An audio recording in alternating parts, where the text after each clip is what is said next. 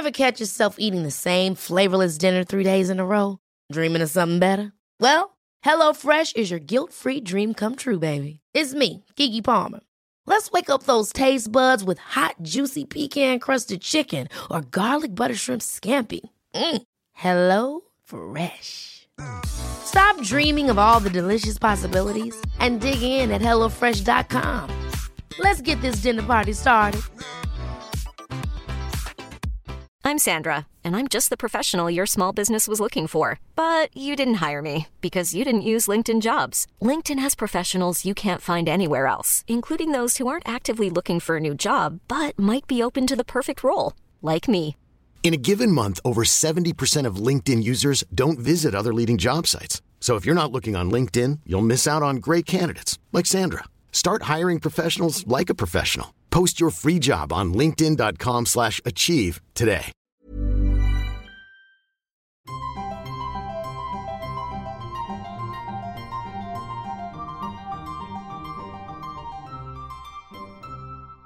Welcome to Smarty Pants, the podcast of the American Scholar magazine. I'm your host, Stephanie Bastek. And this week we are turning Smarty Pants into a literary variety show with a little bit of everything. And our star lineup features one of man's oldest four-legged companions, the horse, who has accompanied us for thousands of years in battle, through agriculture and the abattoir, and then more recently, they also do fencing, they do Pilates, they do singing, and they also do Japanese samurai archery, which is a sort of unusual skill set, but it's kind of his version of the academies that existed under, the Sun King. And then we're going to go to mid-century New York, where the city lived in fear of a mad bomber who wrote angry little letters to the newspaper and planted bombs under movie seats and in libraries. At the height of the campaign, it practically brought the city to its knees. People were scared to go into department stores or go into movie theaters. It was almost as if the bomber's paranoia was contagious. And then lastly, we've got a mathematician on board who will be explaining to us exactly how big or how small infinity can be. Our lives are definitely finite. And the world is finite. It has a size. And so you might think, oh, well, there aren't infinitely many things in the world then, so what's the point of thinking about infinity? But if you think about infinitesimally small things, then suddenly there are infinitely many things. But first, we are going to indulge in my favorite childhood endeavor, which is talking about horses. They've carried us across the plains, farmed our fields with us, marched into battle with us, entertained us, fed us, clothed us, fixed us, and done so much for us. But the horse is tucked away into our history, always present but never quite in the spotlight. We don't give the horse the attention it deserves. And that's not just my 6-year-old self speaking. Susannah Forrest's new book, Age of the Horse, puts Equus caballus squarely in the spotlight. She's joining us from Berlin. Thanks for talking to us about my favorite four-legged animals, Susannah. Thank you for having me on the show. So the very first words of your book are, "This is not a history of the horse." Instead, we get this rollicking trail ride from prehistory to the present, which takes its direction from the various ways we've related to and used horses over the past thousands of years. Mm-hmm. Can you talk a bit about how you broke down this thousands-year-old relationship into these different themes?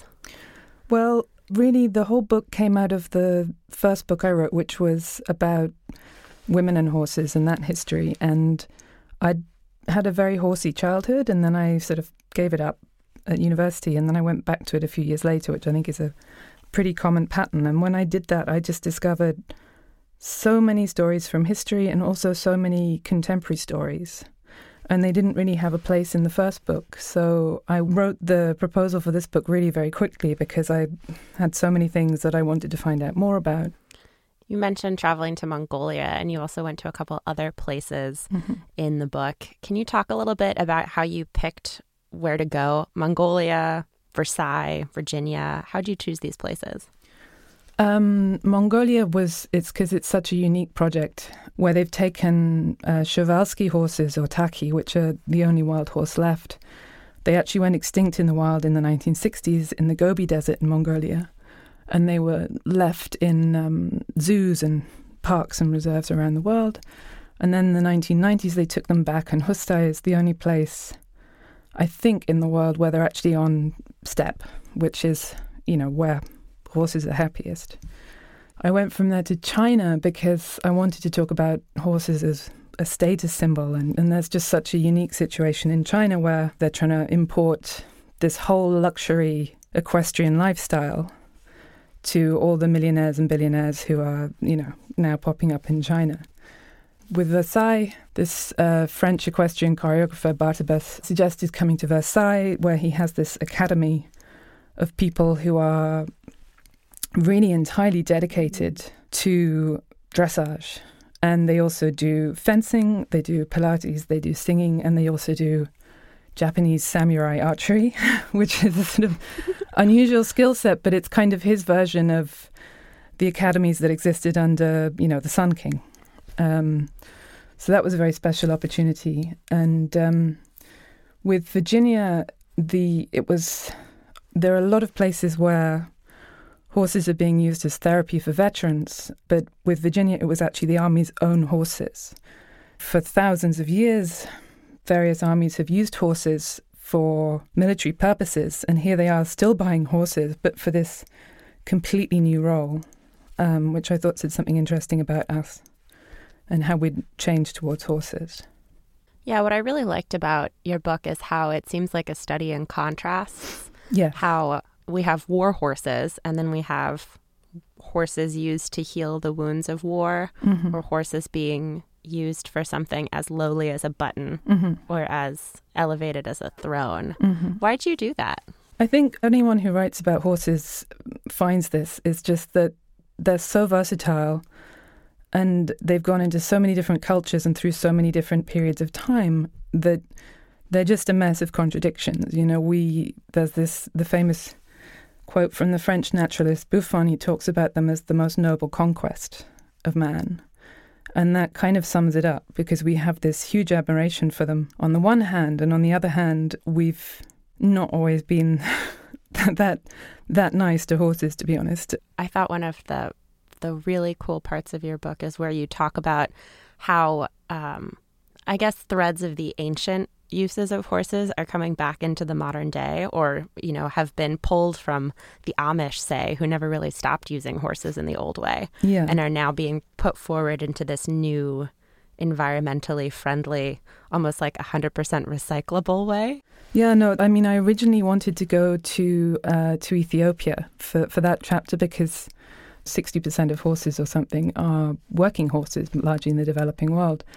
And then I discovered that in America, there was this whole growing scene of people who weren't Amish or Mennonite, but who were using horses because it was practically zero carbon solution. On the farm that I went to in Massachusetts, the horses provide manure that goes to grow the hay that they then help harvest, that is then fed to them so that then they can work on the farm. So you don't have to worry about going out to get petrochemicals. You don't have to worry about changing oil prices. You have this whole sort of perfect sort of internal system. And a lot of people have even sort of done calculations for how many horses you'd need to farm the amount of land currently in use in America, which is something wonderful, like 23 million horses, which I think is more even than it was at peak horse, which was sometime in 1901. And that movement in itself, it's about far more than using horses. I think it's about rejecting a certain kind of economy. It's about saying, well, actually, I don't want to have, a job in a warehouse with robot shelf stackers, or I don't want to be in a call center or something like that. It's, I want to be my own boss and to be as independent as I can be from, this whole system. Plus, at one point, one of the farmers says, you'll never find a baby tractor in the forest, which is pretty cute. Yes. If you think about all the components that go into a tractor or even a solar tractor, because, they have developed sort of solar-powered tractors now. Yeah, it's a lot of rubber, it's silicon, it's metal, it's, all kinds of things, and a lot of energy to put it together as well. Where the horse just, eats hay and makes a new horse, so... Right, nature's perfect machine. Yeah.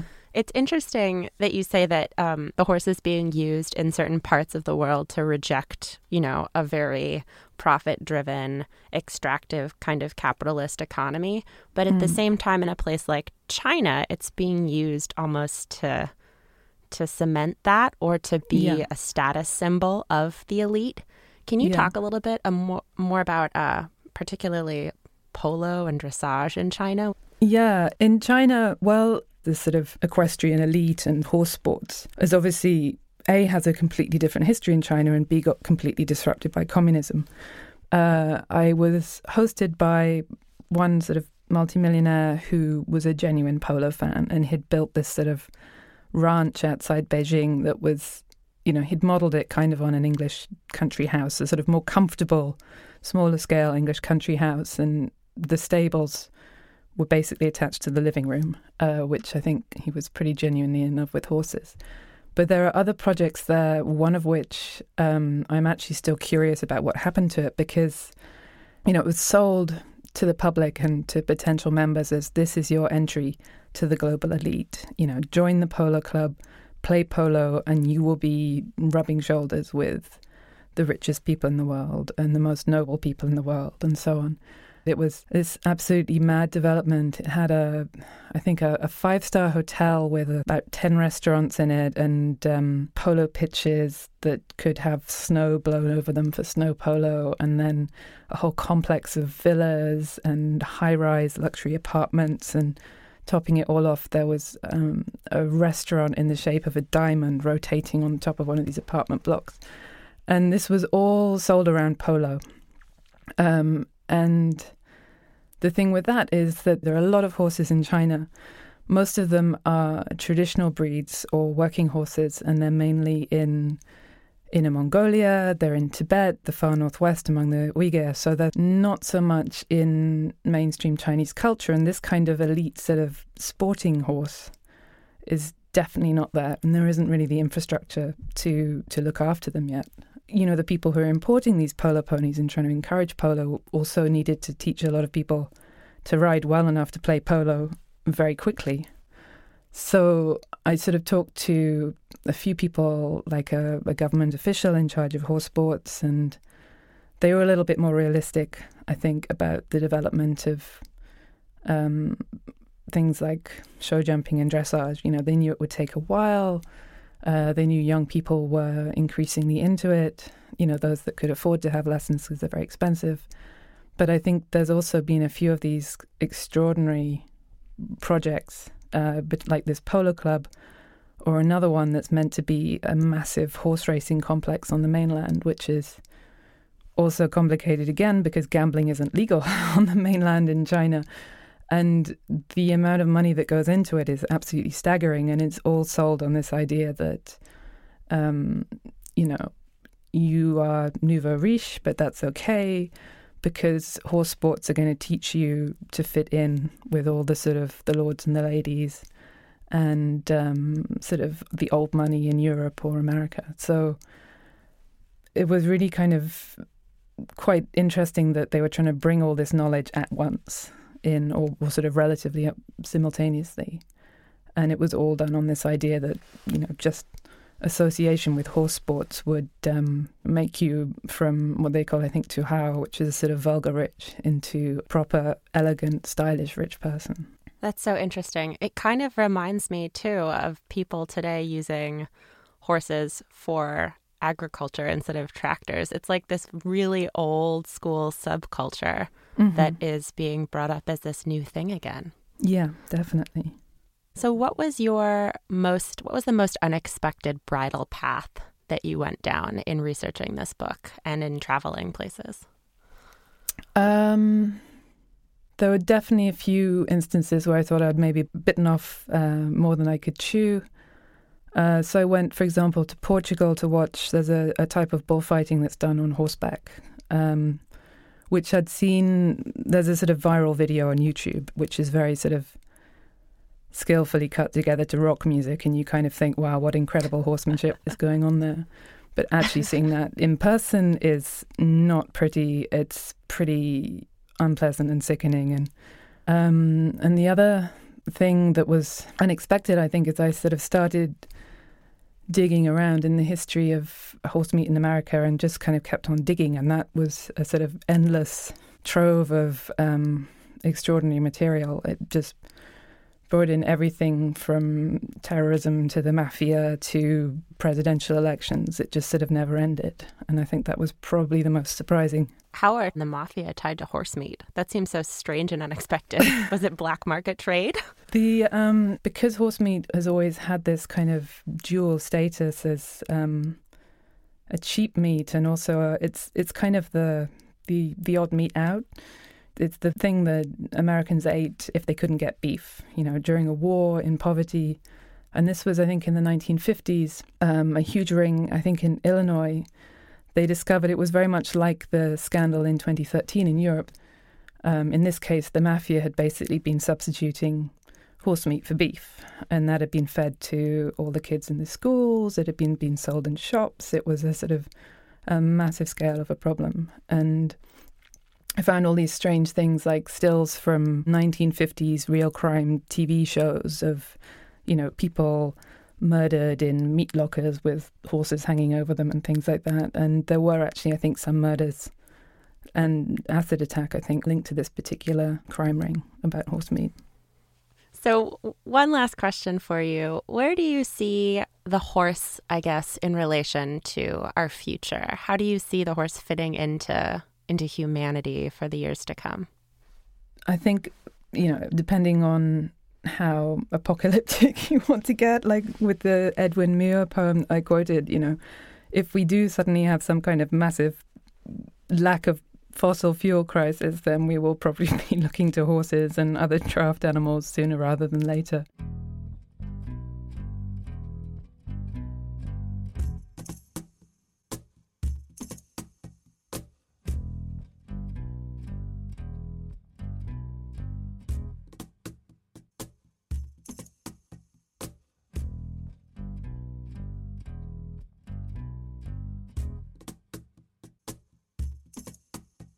Speaking of violence and mayhem, and modern-day abattoirs, let's go half a century back in time to a true crime mystery that took place in mid-50s Manhattan. For almost 2 decades, the Mad Bomber of New York City terrorized residents with anonymous bombs in phone booths, lockers, and even movie theater seats. He hit Grand Central, Penn Station, and Radio City Music Hall, and it took almost 2 decades to catch him. That manhunt is at the heart of Michael Connell's new book, Incendiary: The Psychiatrist, the Mad Bomber, and the Invention of Criminal Profiling. Michael is joining us from New York, the scene of the crime, so to speak. Thanks for talking to us. Thanks for having me. So, can you tell us a little bit more about the Mad Bomber? Don't give it away. Don't tell us who he was. But when did he get started, and why did it take so long to catch this guy? The Mad Bomber was a man who worked in a Con Edison plant in the 1930s. Con Edison is the utility company here in New York, of course. He was injured in a furnace blast, and as a result of that injury, he contracted tuberculosis, and he never received really adequate compensation from the company for his workplace injury. So he had a legitimate worker's grievance, but because he was a paranoid schizophrenic, the ordinary worker's grievance inflated in his mind to a grandiose campaign against all of the corporate forces and governmental forces that he believed were conspiring against him. And his way of waging what he believed to be a great moral crusade was to plant bombs in public places in New York as a terrorist would. We can't say that he was the first terrorist in New York, but I think we could say that he was the first person to create a certain atmosphere of terror that would later become an American fixation. So he set off these homemade bombs, and at the height of the campaign, it practically brought the city to its knees. People were scared to go into department stores or go into movie theaters, and it had a certain psychological effect on the public. It was almost as if the bombers' paranoia was contagious, and people would look at their neighbors or look at people on the subway, and they began to feel that they saw the bomber. People saw the worst traits in their coworkers or family members. Many of them turned their neighbors or even family members into the police, believing that they were the bomber. Wow. And how long did it take the police to put together that all these bombs were coming from one person? Well, they knew that it was one person, and they knew that it was most likely a man for a couple of reasons. One is some of the bombs were put into men's rooms in train stations and bus station. The police really could not catch him. I mean, years went by. The bomber became more sophisticated about building the bombs. He was building more powerful bombs. And increasingly, he was placing them with intent to kill. He never did kill anybody. He injured 15 people, some of them gravely injured. But the police were in an absolute panic to catch him before he killed anybody.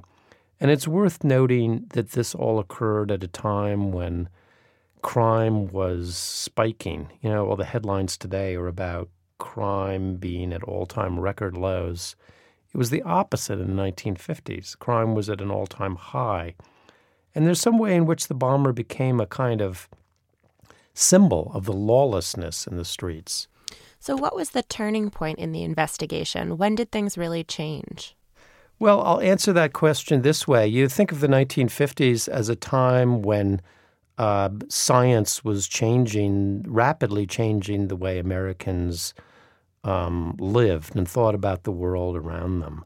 Salk invented the polio vaccine, and there were great advances in aeronautics, and space technology was on its way. But one area that was not affected by science was police work and crime prevention, particularly in New York, where the police adhered to the old-fashioned way of doing business, which meant roughing up suspects and leaning on informants. NYPD was resistant to any kind of scientific advancements in their work. But eventually, in December of 1956, as the city headed into the holiday season with a serial bomber on the loose, in desperation, the police did something that they had never done before, and that is they went to a psychiatrist, a Dr. James Brussel, who worked for the state of New York.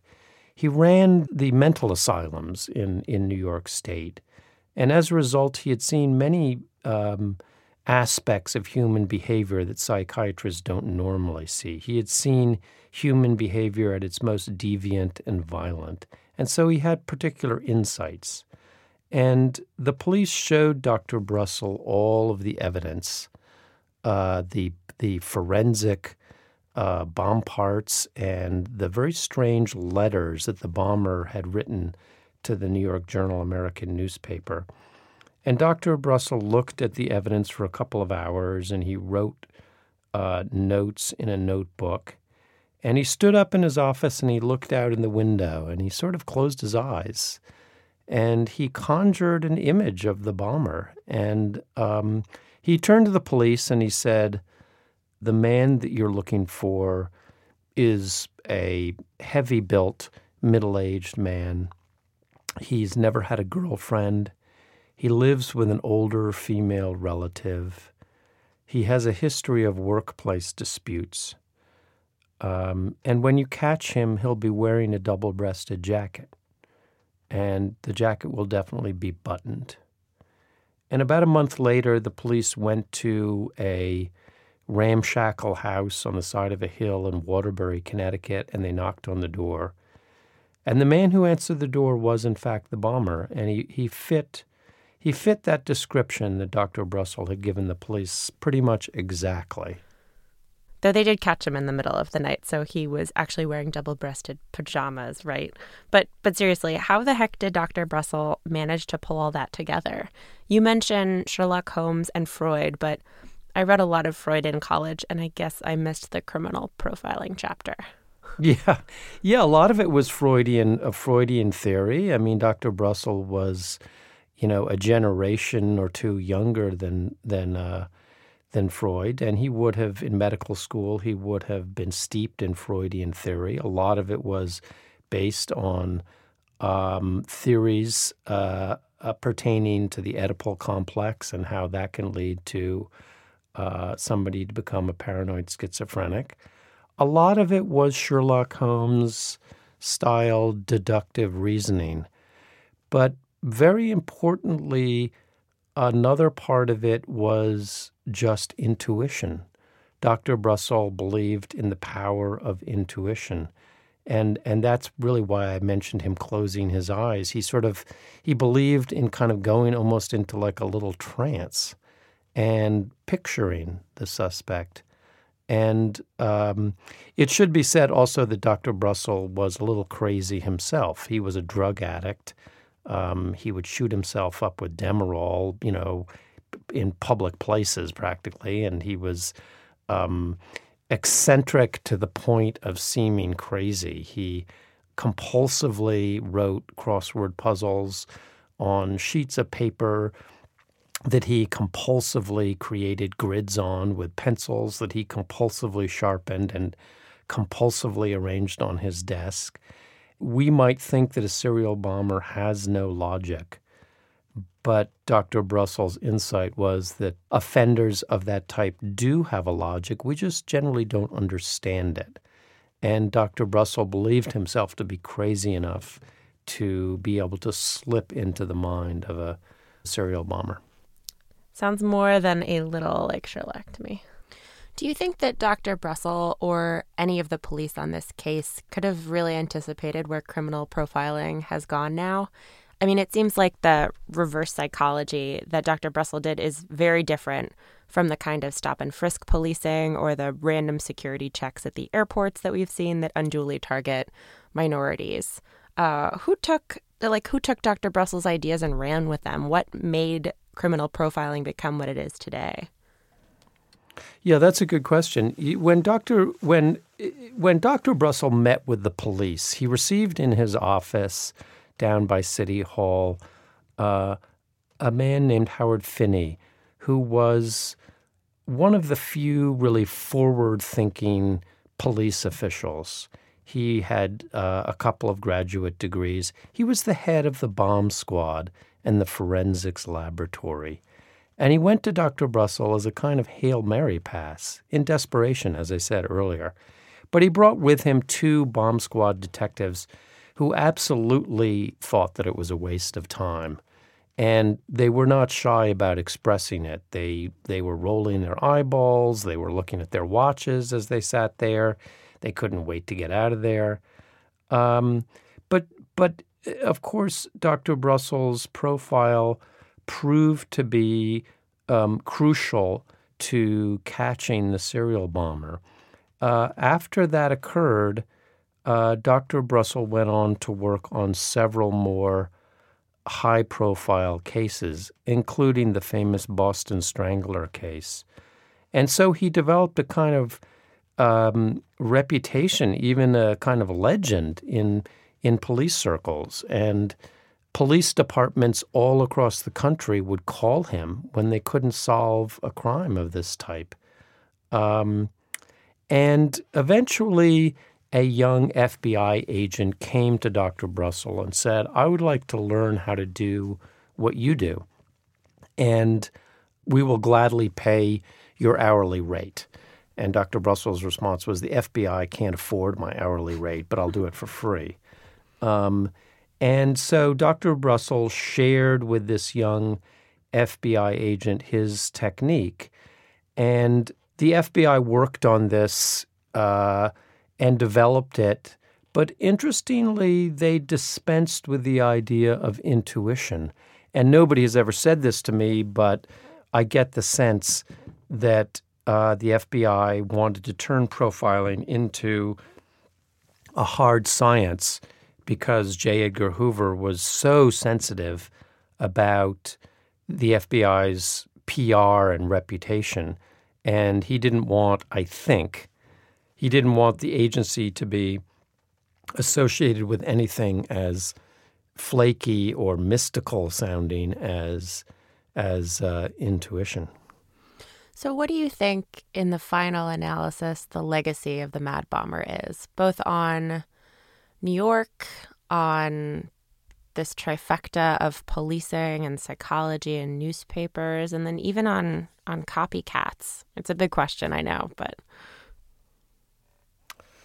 Well, you know, one thing that I learned from working on this book, one thing that a contemporary profiler mentioned to me is that the police had not had that much experience with this kind of a serial offender in the 1950s. Of course, there have always been paranoid schizophrenics. Jack the Ripper would probably fall into that category. But as the 20th century continued, and now the 21st century, these kinds of crimes, serial offenders, serial killers, serial rapists, they've become more common. And it's interesting to speculate about why that might be. I'm not qualified to say, but if I had to guess, I would say it has to do with something with the nature of our media, the violence on television and movies, the way in which we are alienated and dislocated. And so if there is a legacy here, I think it's probably that the territory that Dr. Brussel went into by inventing profiling probably represents a larger and larger aspect of our criminal life.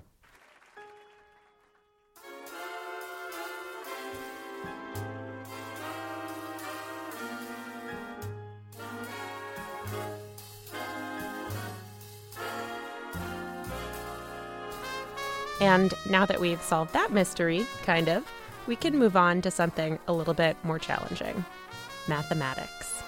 Eugenia Cheng has spent her career as a mathematician fighting the good fight against math's bad reputation. Her last book, How to Bake a Pie, that's pie with an I, combined 1 cup each of flour and sugar with a spoonful of math to demystify and make delicious a subject that is often dreary. Her new book goes way beyond baking. In fact, it goes beyond the biggest number you can think of, because it goes beyond infinity. Eugenia is joining us from Chicago to talk about why she picked the biggest concept of all for her new popular mathematics book. Thanks for chatting with us about math, Eugenia. Thank you very much. It's great to be here. I thought we'd start a little bit by talking about why you started writing popular mathematics books. I sympathize with people who don't enjoy math because I think, unfortunately, often people remember math classes from school as not the most interesting thing and possibly actually a form of torture. And since I've been teaching art students at the School of the Art Institute of Chicago, I've been talking to them a lot about their past math experiences. And indeed, they remember math as drudgery, as a thing where they were wrong, where they had to memorize things, where there were all these formulae, nothing made any sense. It was all just about boring right and wrong answers. And that is so different from my experience of math. I feel that math is sadly misunderstood and that many people dislike it for the wrong reasons. And so I want to show everyone why it's fascinating and fun and creative and exciting and also relevant to everyone who would like to be able to think better, because it's not just about numbers and equations and getting the right answer and doing pointless word problems like you have 85 wild snakes and 17 of them escape. But it's about how to use your brain really well. And I think that surely everyone would like to be able to use their brain well. And math is, for me, a central part of how to do that. It's interesting because people think often that art and math are these diametrically opposed forces in the world.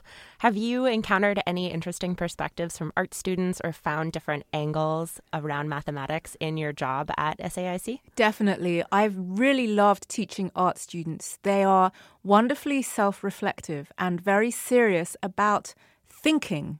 And that's what math is about. And we were actually just talking about this yesterday. It was the last class of the semester, so we got a little bit philosophical. And I think that science and art are thought of as separate things with a constructed boundary in between them. But there isn't really a boundary there. It's just something that we've made up. And the boundaries between subjects are really things we've made up. And at the Art Institute, we're trying to erase them because everything is really related. And what I decided with my students yesterday is that science is about uncovering truths about the world in a particular framework. As long as you have a rigorous way of approaching it, there's a rigorous framework for how you're approaching knowledge. That's what science really means, knowledge. And I think that art is about looking at the world and interpreting it in some way. And of course, there's an overlap because science is a way of interpreting the world and art is a way of uncovering knowledge. So speaking of boundaries, something that typically doesn't have very many of them is infinity. That's right. And it's the subject of your new book, which goes beyond infinity. It's an expedition to the outer limits of mathematics. So why infinity? Why go from basic math or an intro to math and then go to probably the scariest concept of all? Well, it's interesting you should call it scary because small children, I think, don't necessarily find it scary. They find it exciting. And that's one of the big reasons that I thought infinity is a great subject for a popular math book, because I meet children all the time who are fascinated by the concept of infinity and so excited to think about it and to feel their minds warping in all sorts of directions. And that is the essence of what mathematics is. And somehow between the ages of 5 and 6, and 18 or 19 when students end up in college, that excitement, mystery, and the delight in warping your brain around gets squashed into, oh no, I got the wrong answer. Oh no, I can't get full marks on this test. Whereas children are so excited by the unknown of that infinity and the weirdness of it. And the great thing is, children can ask questions about infinity that are really difficult to answer. And so there's a huge scope for exploring those questions. The thing about infinity is it's easy to get the idea of it and it's easy to feel something about it, but really hard to understand it properly using logic. And that's why it's a great place to explore, to wander around the mathematical universe, and just to peer at the extraordinary mathematical creatures that lurk in this mathematical landscape. So kids ask a lot of questions that are hard to answer, like, are we there yet? What are the questions about infinity that they ask that are so tough for mathematicians to puzzle out? Well, the basic one is infinity a number? And one of the stories I tell early on in the book is when my nephew, who was 4 at the time, got into a furious argument with his best friend about whether infinity is a number or not. So I got called in to arbitrate. And the thing is that there isn't a right and wrong answer to this question. Math is not actually all about getting the right answer. It's more about posing interesting questions and then seeing what worlds you can create that will make different answers possible. So in some worlds, infinity is a number, and in some worlds, it's not a number. It really depends, wait for it, on what you mean by number. And so even trying to answer that question gives us extra insight into something that we thought we understood already, which is numbers. One thing, too, that is fascinating is that infinity, in a lot of ways, you say, acts just like a number larger than 3. And that's pretty much your specialty, 3 to infinity. Why is 3 just like infinity in some ways? Yeah, that sounds ridiculous, doesn't it? Because we know lots of numbers in between 3 and infinity. But what it means is that I work in a field called higher dimensional category theory, and everyone always asks me, well, what does higher dimensional mean? Higher than what? And one dimension we're quite used to, and 2 dimensions and 3 dimensions, and that's the number of dimensions we have in the world. And after that, whether we're thinking about physical dimensions in the world or abstract dimensions in our brain, 4 dimensions and up becomes so difficult and convoluted that 4, 5, 6 and everything up to infinity becomes just as easy to understand as infinity. And that's why 3 kind of ends up being like infinity. And I give some other examples.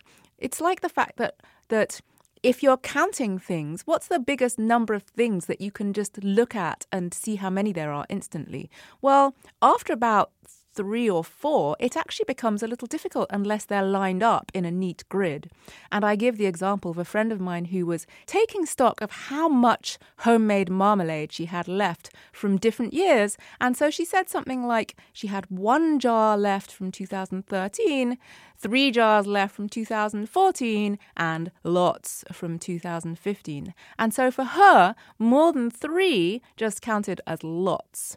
So there's a kind of boundary about how big a number our brains can handle in different situations. And in that particular situation, bigger than 3 was kind of like infinity.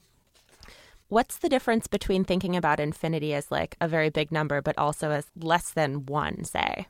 Well, the 2 things are intimately related, but the fascinating thing, at least for me and mathematicians, about infinitesimally small things is that it's a way you can actually fit infinitely many things into our world and our lives, because our lives are definitely finite. And the world is finite. The earth is finite. It has a size. And so you might think, oh, well, there aren't infinitely many things in the world then. So what's the point of thinking about infinity? But if you think about infinitesimally small things, then suddenly there are infinitely many things. And it's a bit of a mind boggle. But if you think about how you ever get from A to B, like how do I get to the fridge in the morning? And I get to the fridge every morning successfully. But an old paradox called Zeno's paradox says, well, how do you get there? First, you have to cover half the distance, and then you have to cover half the remaining distance, and then you have to cover half the remaining distance, and then half the remaining distance, and so on and so on. And you'll keep covering half the remaining distance. So surely you'll never get there because there'll always be half the remaining distance left. And what that's saying is that somehow every time you go to the fridge, you cover an infinite number of distances. It's just that they're infinitesimally small. You have this interesting chapter in the book that's tantalizingly titled When Infinity Nearly Caused Mathematics to Fall Apart. Oh, yeah. And maybe also your brain. When did that happen and what's going on? That was when mathematicians were thinking really hard about the issue of infinitesimally small things and what numbers really are. And one of the fascinating human aspects of this story is it happened when a couple of great mathematicians were trying to figure out how to teach a basic math class to undergraduates. And one of the reasons I love teaching is because it does indeed force me to think much harder about concepts in order to explain them, because in order to explain it to someone who doesn't understand it, you have to understand it really, really well. And they realized that actually nobody understood numbers properly. And this is a kind of awful mind-blowing moment where you think, oh no, the ground has been swept out from underneath my feet. What are numbers? And they realized that the whole foundations of mathematics were very, very shaky. So just imagine that you're merrily standing at the top of a tall building looking at the view, and then someone runs in and goes, oh no, there's no foundations in this building. Then you probably get a bit nervous about whether the building's actually going to fall over or not. And so they had to sit down and actually figure out how to deal with infinitesimally small things and those conundrums, the irrational numbers, the decimal numbers that somehow go on forever without repeating themselves. But if they go on forever without repeating themselves, how do we know what they are? That's the conundrum. Obviously, it took mathematicians a very long time to figure that out and to figure out what infinity is. but I thought maybe you could help us understand what it is in a couple minutes, maybe? Can you walk us through a common problem that mathematicians use to conceptualize what this really weird, interesting concept is? Yeah. One way I like to think of it is how children count using their fingers, which we think of as a basic childish thing that we shouldn't do anymore, but it's actually very profound. Because if you try explaining to a child what the number 10 is, you'll probably start referencing the number of fingers that they have and say, this is 10. And then you look at one hand and you look at the fingers on that hand and you say, this is 5. So in order to pin down what those numbers are, we think about fingers and hands and we pin it very closely to some objects that we're familiar with. And so mathematicians figured out that they could do that for infinity as well. But instead of fingers and hands, because we don't have an infinite number of fingers, they pinned it to numbers because we do have an infinite number of numbers. And so eventually they said, well, why don't we say that infinity is the number of numbers that there are? And then you go, oh, wait a minute, because there are different types of number. And so the first infinity is the number of whole numbers there are. That's 1, 2, 3, 4, 5, 6, 7, and so on, going on forever. Now, you can't write down what all those numbers are, but you can imagine a kind of big bag containing all of those numbers. And then you can say that's what infinity is. And the reason that we pin it down like that is because actually, if you include the irrational numbers, that's the decimal numbers that go on forever without repeating themselves, that bag of numbers will be actually definitely bigger. And that's one of the weirdest conundrums about infinity, that there are different sizes of infinity and there are bigger and bigger and bigger ones.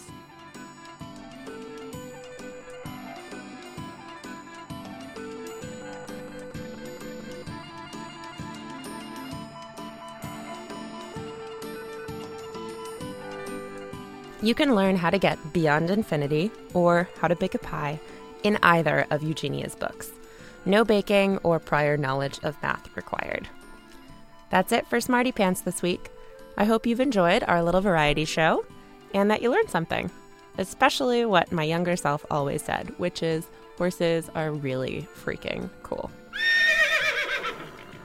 The theme music for our show was composed by Nathan Perlman. Additional music used in this episode was composed by Pietnaska and Byzance Nord, in addition to a live performance by the U.S. Army Blues Band. The show is produced by me, Stephanie Bastek. And that's it for this week. We'll see you next time. Take care and stay sharp.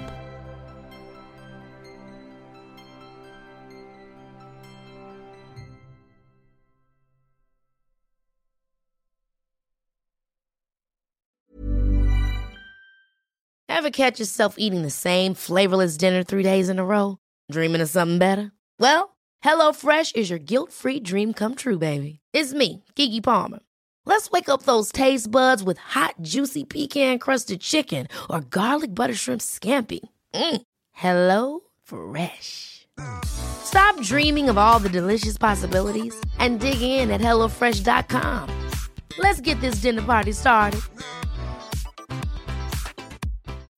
When you need mealtime inspiration, it's worth shopping Kroger, where you'll find over 30,000 mouth-watering choices that excite your inner foodie. And no matter what tasty choice you make, you'll enjoy our everyday low prices, plus extra ways to save, like digital coupons worth over $600 each week. You can also save up to $1 off per gallon at the pump with fuel points. More savings and more inspiring flavors make shopping Kroger worth it every time. Kroger, fresh for everyone. Fuel restrictions apply.